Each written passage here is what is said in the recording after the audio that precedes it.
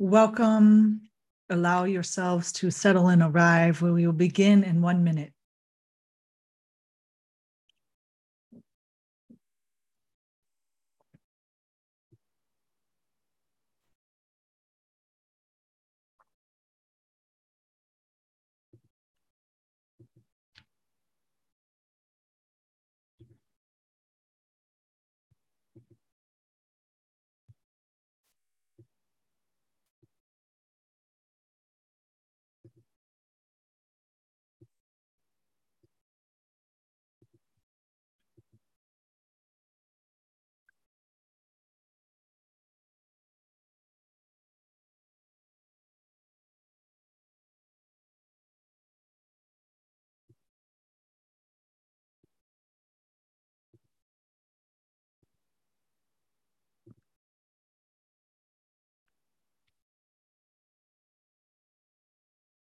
Welcome and thank you for your patience. We will begin in 1 minute. We're having a technical difficulty with the live streaming. It should be finished and settled in 1 minute.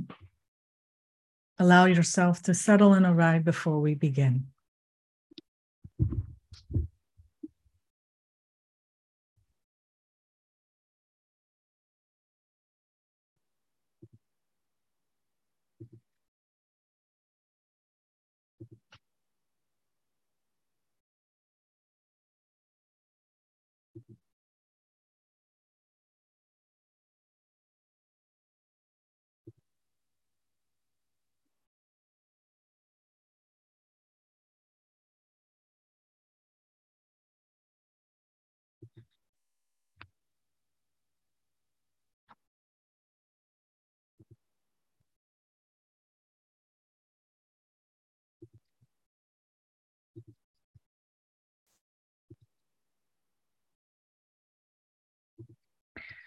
Welcome to Awakening Torah, Mussar Mindfulness. I am Rabbi Chasya Steinbauer, founder and director of the Institute for Holiness, Hamachon LeKedusha, Kehilat Mussar. I'm delighted that you've taken time out of this part of your day, wherever you are in the world, to engage in delving into the Hebrew Bible, the Torah, from the lens and practice of Mussar Mindfulness, which is our specialty here at the Institute, where we really bring the synergy of the wisdom of Judaism, of Mussar, the spiritual discipline of doing tikkun, a kind of rectification of our midot, our personality traits, and that with Theravada insight, Vipassana mindfulness, to bring the strengths of all together, to learn and practice together. I'm delighted that you've joined us today on Sunday, October 2nd, 2022. This is our 53rd sitting together. Kol hakavod, mazal tov, that we spent 53 sessions together practicing and learning. It's quite an accomplishment. And of course, today also is the 7th of Tishrei, which means we're getting close to the Day of Atonement, to Yom Kippur. You may be feeling that in alignment with doing the tzedakah, the tefillah, the teshuvah. So tzedakah meaning justice, this righteousness, this giving of charity and acts of wonderful deeds to others, tefillah, of really pouring our hearts out to Hashem, to God and others, and of teshuvah, of repentance, of returning, of asking for forgiveness and forgiving. So where are we in the Torah portion today? What are we going to jump into together? So as you know, last Shabbat, yesterday, we jumped into Vayeilekh, right? Vayeilekh, yes, absolutely. Very short. This is the shortest parsha, the shortest Torah portion in the whole Torah. I think it's only like 30 Pesukim, 30 verses. So it's a great one if you're a bar bat mitzvah and want to learn from the Torah, right? Okay. So before we jump in, we always do our kavanot, our intention for today's practice. Let's go ahead and pull that up together.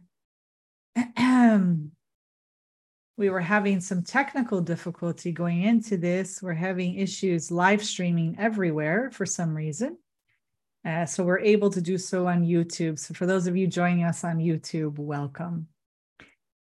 Here we go. Here are our kavanot, our intentions. So we see this act, this practice together today, right now, as doing an act of radical self-care. We say this is something I am doing to strengthen my own soul in order to be of benefit to others in the future. This is why we practice. We don't practice to become better meditators, right? Better Mussar practitioners. We practice to be better people on the path of caring and service of others and of God. And so we go to the second kavanah right here, before doing acts for others, because we also see this practice right now as on behalf of others. This is something I'm doing to strengthen my relationship to others, so I can be a better conduit of God's good to others when they need me. And finally, the final thing that we see this practice together, taking refuge in community, doing this awakening, is that we are strengthening our relationship with the divine. So we say, this is something I'm doing to strengthen my relationship with the Creator, so I can be a better conduit of God's good to others when they need me. So may we merit bringing these kavanot, these intentions, to our practice today and to our lives, especially afterwards, where the real work happens, right? We have the practice and then we have the daily work. All right, Vayeilekh. Let's jump in. Let's give you a brief summary. That this is Moshe Rabbeinu, our beloved ancestor, is about to pass away, to go to our ancestors. And he tells Am Yisrael, our nation, that he is 120 years old and his life is coming to an end. And he will not be able to enter Eretz Israel, the land of Israel, with them. This is a moment of teshuvah, a moment of facing, a moment of accepting what is before oneself and the impermanence of it all, that even Moshe Rabbeinu, our greatest prophet, his life comes to an end, but not his memory, and not what we do in the name of his memory. His name be for a blessing. Moshe encourages the people. He tells them not to be afraid, that God will take care of them. God will take care of us. Yehoshua, who has been the person that's supporting Moshe Rabbeinu this whole time, who's been basically kind of an apprentice in training, he will lead Bnei Israel, our ancestors, and he is given the statement, Hazak ve'ematz, right? Moshe says to him, be strong and be brave. How much of us need that on a daily basis? We need that whispered into our ears. Be strong and brave. You can do this, right? You can do this teshuvah thing, not just during Rosh Hashanah, the New Year, and Yom Kippur, the Day of Atonement. How about in our Mussar mindfulness practice, we do it all year, right? We say it's more important what happens after Yom Kippur, ad until the next Rosh Hashanah. Also in this parsha, every 7 years at the end of the Shemitah cycle, the year of release, there's that special ceremony on Sukkot called Hakhel.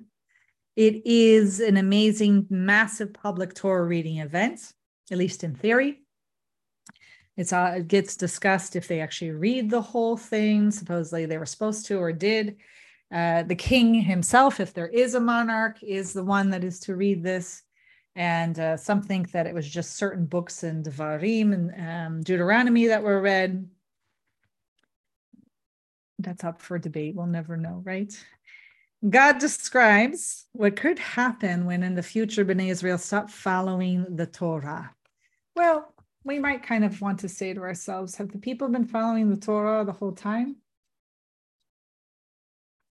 No. We've seen some of the consequences or punishment of that in the Torah. So what's really sad and brought up is something new in this Torah portion, that God mentions the painful possibility of something called hester panim, God hiding God's face from us. Like someone that's not present or visible, which are two different things. Not always one is, and are, is God visible to us. And even those without vision, obviously, God's not visible to them in the sense of seeing, but God can be present. Right? God can be present in us, feeling around us in our lives. So in this case, when God says the punishment's going to be hester panim, it's like God saying, I'm going to turn away from your needs and your suffering. It's actually worse than not being present or not being visible, because just because someone's not present means that they haven't completely abandoned you, right? In the sense that maybe they're not here today for your needs or suffering, but they might be tomorrow, right? And this threat, this punishment, is like twofold. It's not only that you're not going to have that visibility or presence, which has its own ramifications, right? But also a turning away. There's a turning away. That's the second. It's threefold, actually. And the third is my needs and my suffering, my unpleasantness is not going to be shared. It's not going to be seen. This is new and very difficult, right? It's one thing to be told, I'm going to punish you, and these are what you're going to receive, which obviously God's still in your life if you're actually receiving them and aware of it. This is different. This is a whole new layer. So we're going to hold on to that. And finally, God tells Moshe to write down the song of the Torah, to teach it to Bnei Israel. This is amazing. What's this song? What is this shirah, right? Obviously, it gets discussed by by Chazal, our ancestors. What is this thing? We don't know exactly. It's debated. Is it Ha'azinu that will come next week's Torah portion? Is that what we're supposed to be in our mouths, be memorized? Or is it the whole Torah? What is it? Okay. So I want to focus this week on this Hester Panim, because this is, I would say, theologically, and maybe even also in philosophy and Jewish philosophy, exactly, one of the most difficult things that is discussed and believed. This idea that there is a hiddenness to God, and even a hiddenness from our suffering and needs. Theologians or philosophers will bring the Holocaust, the Shoah, as an example, that God was not there, or God was hidden and didn't hear the suffering and the needs. This is complicated, obviously. There is no right or wrong answer. And obviously, when you're dealing with, is God absent from a people, from a nation, or is God absent from one's personal life? So I know plenty of survivors of the Shoah, including my own Ima, that would say to you on an individual basis that that God was with them during that trauma, that genocide, the intergenerational trauma, communal trauma, and that God is with them on a daily, like God helped them survive. And without that relationship of seeing their needs and their suffering, they wouldn't have made it. And that is a key part of their survival and even how they continue to operate today. So we might be dealing with more of this in a national sense, right? If we're dealing with a people in our master narrative in the Torah, where we're told that God was face to face with Moshe and spoke to the people, and you could hear it, and you even saw on a pillar of fire and a pillar and a cloud, God was physically there and manifested, right? You could sense that this is the divine. And obviously, as we move into Israel, there's going to be a cut of the dependence on food that's given freely by God. Suddenly we have to make our own food. There's already a distancing, maybe, of dependence upon. And sometimes Then when we're in the land, we have to make our own food. We have to fight our own wars with God's help, obviously. We have to build the temples. We have to do and live in the field, regardless of Hamelech Basadeh. If the God's in the field, if we actually see a pillar, if we actually feel and hear and see the voice, there's going to be a change in that relationship. And that change in some ways has to happen, because you can't remain dependent upon God the way that we did for 40 years in that desert, as if we were a child and everything was given and provided to us. There has to be some maturing. And with that is difficulty. With it sometimes is unpleasantness. With it is the longing and the pain of attachment and wanting things not to change, wanting things to be the way they are. And so even with our people then being kidnapped and taken out of the land of Israel, moved to other countries over the past 2,000 years, that's even a further distancing from us being in God's land and doing that work, right? So you can imagine that the things that we got used to and named as signs of God being visible and with our people shifted and changed. And if we held on to the attachment that it had to be that pillar of fire, that it had to be that cloud, that it had to be the man, that it had to be God showing up in the Holy of Holies, that it had to be something specific in that way that our ancestors had at one time or used to, and labeled, oh, that's God, right? If we're attached to that, which some people still are today, that's why you have this call for the third temple.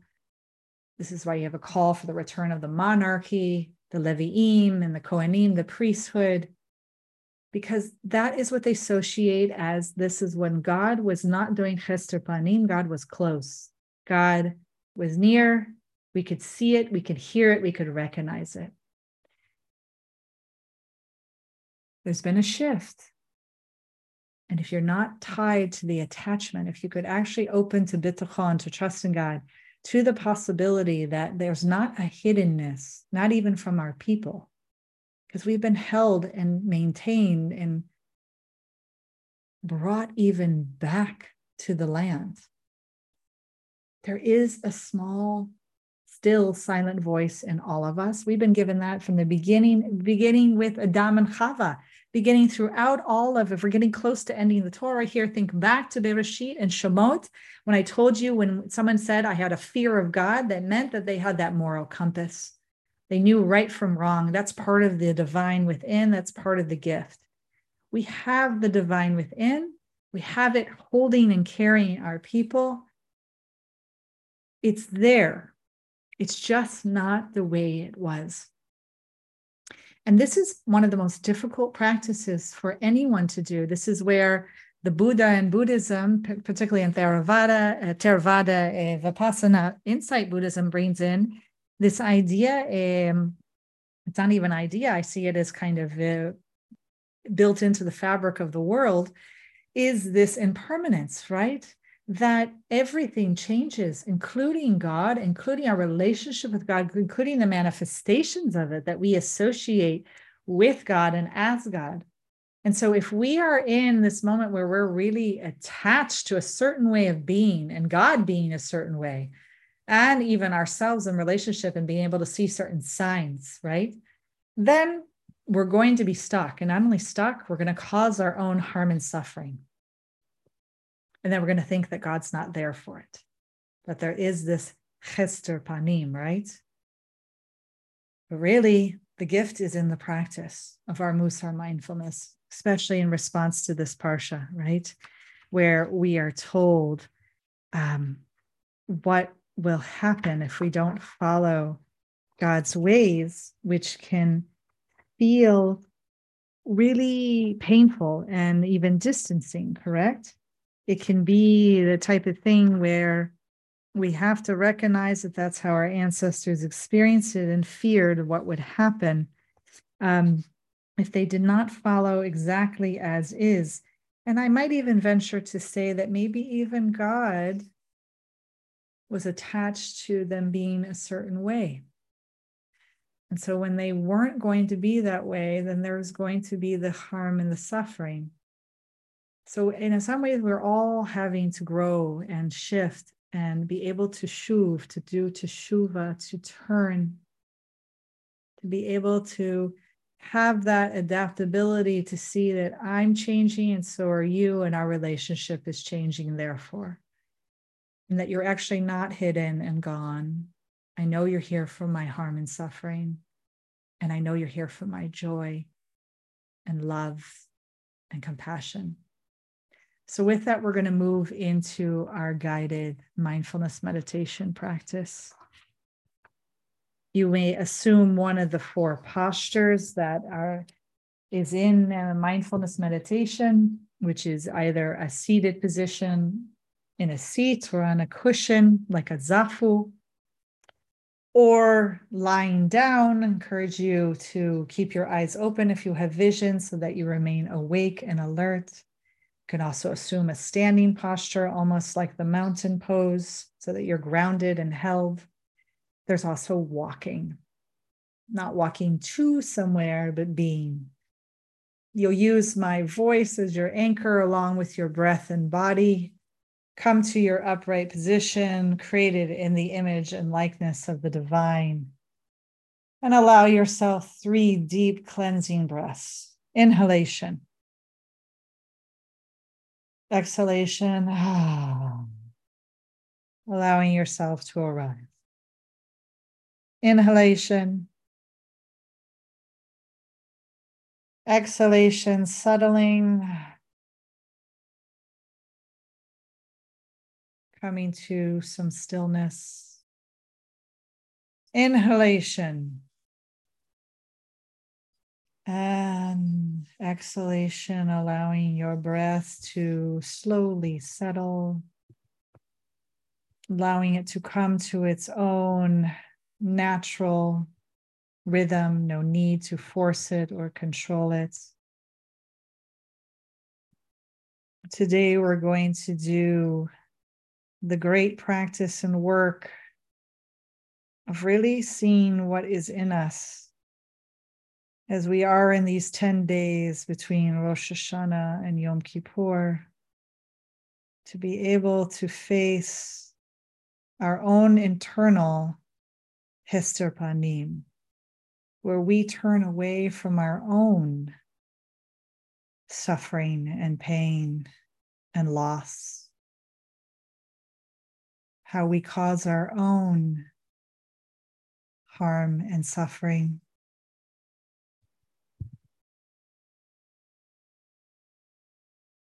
So much of our ancestors maturing and growing into a people independent, but still carried by God, is this ability to care for oneself and community. With that is a certain maturity over time. So we allow ourselves to sit right now, sit with what is, to really have the embodied, felt sense of what is present for us. Where are we having strong emotions or sensations in the body, or thoughts that might be really dominating? This is the time to face the hindrances that might be part of our practice in life right now, whether it be sloth and torpor, certain tired or laziness to our practice. Maybe it's the attachment, trying to hold on to things the way they were. Maybe even how we were earlier in this year. Maybe it's actually aversion, us being in denial, trying to push away that things are the way they are, or that things change, and they will. For some of us, it's greed. It's a real coveting, a desire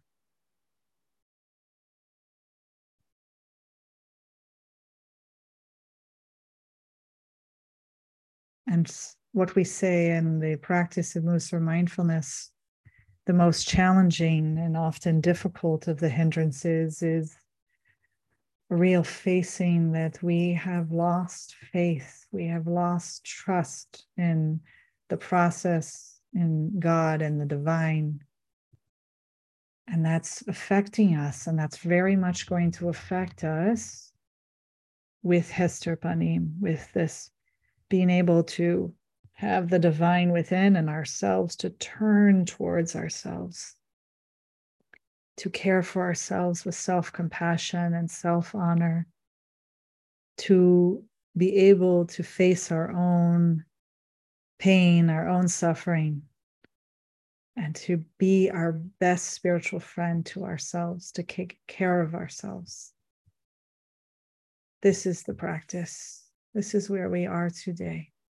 So recognize within your body right now, where are you feeling that you've turned away from yourself? We are not facing your own suffering. Where have you hid your face from yourself?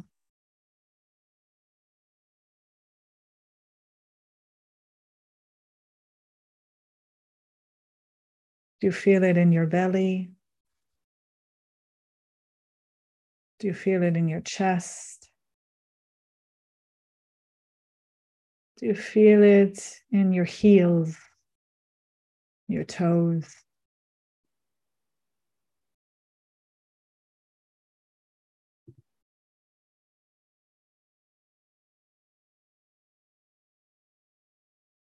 Do you feel it in your upper arms and your shoulders, your neck? Where is it real for you, this hiding from yourself? What does it feel like? Is it hot? Is it a ball? How does it manifest? See if you can turn towards it. Can you lean in and attend? Ask yourself, can I be with this? Can I attempt to stay present and practice around this?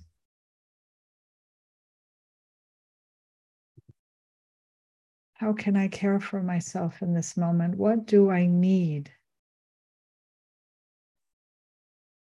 How do I take that turning away from myself? How do I take that ball wherever it might be located?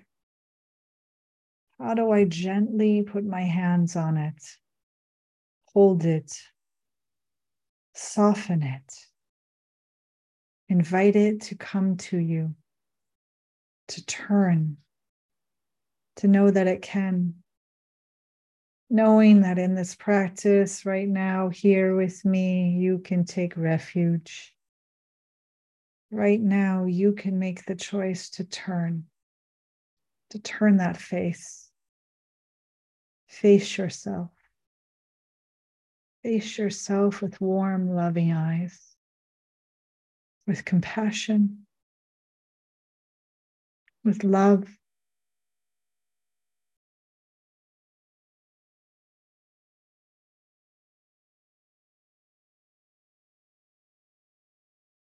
In the next minute, we will practice in silence to allow ourselves to feel the felt sense of this in the body, to really investigate it.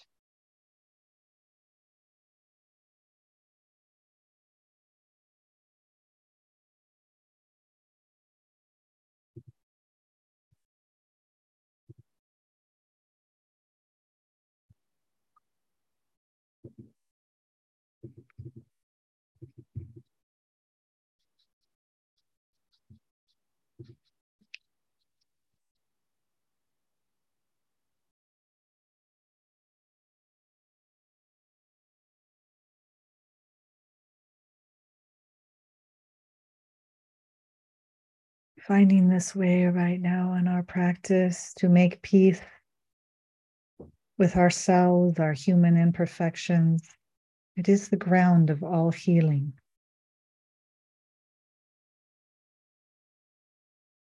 Often our deepest suffering is a sense that something we have done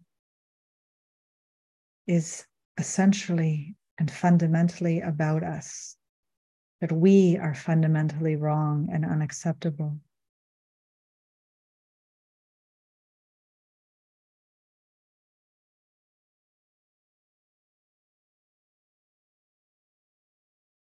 And facing this part of you that you may have internalized or accepted as this unacceptable part of you.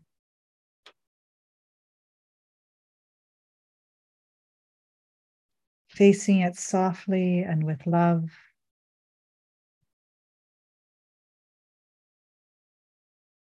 We bring the self-compassion directly to the places of fear and unmet needs, to the pain that may be there that's given rise to what has so long been unforgivable.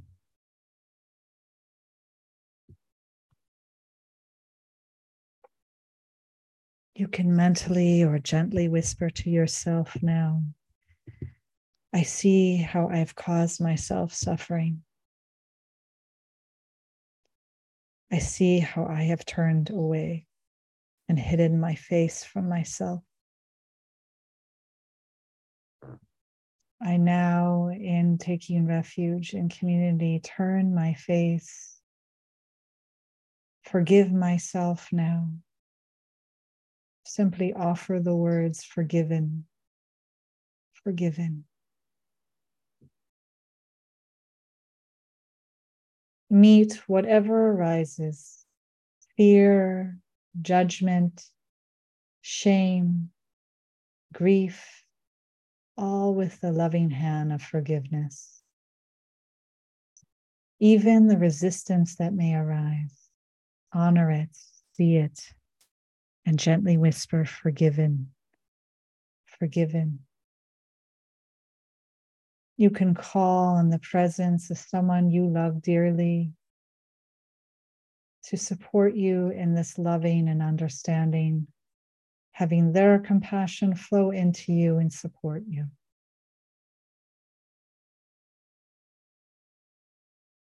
If you ever feel today, right now, or in the next week before Yom Kippur and even after, where you cannot forgive yourself, where you have turned your face, where you have hidden from yourself again, you might believe and have that storytelling that you don't deserve to be forgiven, that your pain does not deserve to be seen. And you will come to this practice again, knowing that you are worthy, you were created in the image and likeness of the divine, that there's always space and room for you to turn your face, to do teshuvah, to return, to forgive. Acknowledge and accept all with compassion. You may say to yourself, it is my kavanah, it is my intention to forgive myself when I am able.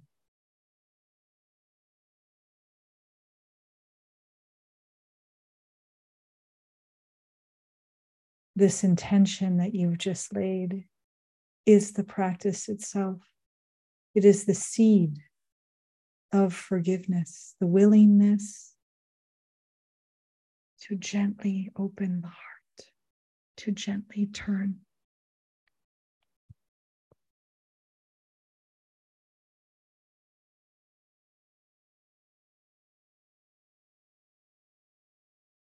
Gently and slowly open your eyes when you are ready, if they were closed. Coming back into this sacred space together, whether on Zoom or on YouTube or live streaming in our other locations. We here at the Institute for Holiness, thank you for your practice and joining us weekly, supporting the Institute all year round so we may give these offerings to God and to the world. And with that, we need your annual support. Do give donations at this time of year as tzedakah, as righteousness, as justice. Support the institutions you love like ours. You can find the information on the website or reaching out to me. Do consider becoming a monthly sustainer, a member, so that we continue this work together, this learning and practice that is so meaningful to all of us. I wish you Gemar Chatima Tova, which is to say, may you be sealed in the book of life. May you face that life and have it turn towards you to carry and love yourself. And there you meet the face of the divine and this new, evolving, ever-changing relationship. I look forward to practicing together soon. We will not be meeting on Sunday, this coming Sunday, because it is Erev Sukkot, the festival of booths. And I will be at that time when we normally meet, actually eating in my sukkah, Bezrat Hashem, God willing. So I will either announce another time. I think I might have scheduled it actually on my calendar. So let me just quickly tell you. I think I'm going to go ahead and present this live on Tuesday, October 11th, which is the second day of Sukkot for those outside of Israel who observe 2 days. So I apologize if that does fall on you, that you won't be able to join us live in your observance. For those of you who only observe 1 day or not at all, you are welcome to join me on that day. There will be an announcement sent out.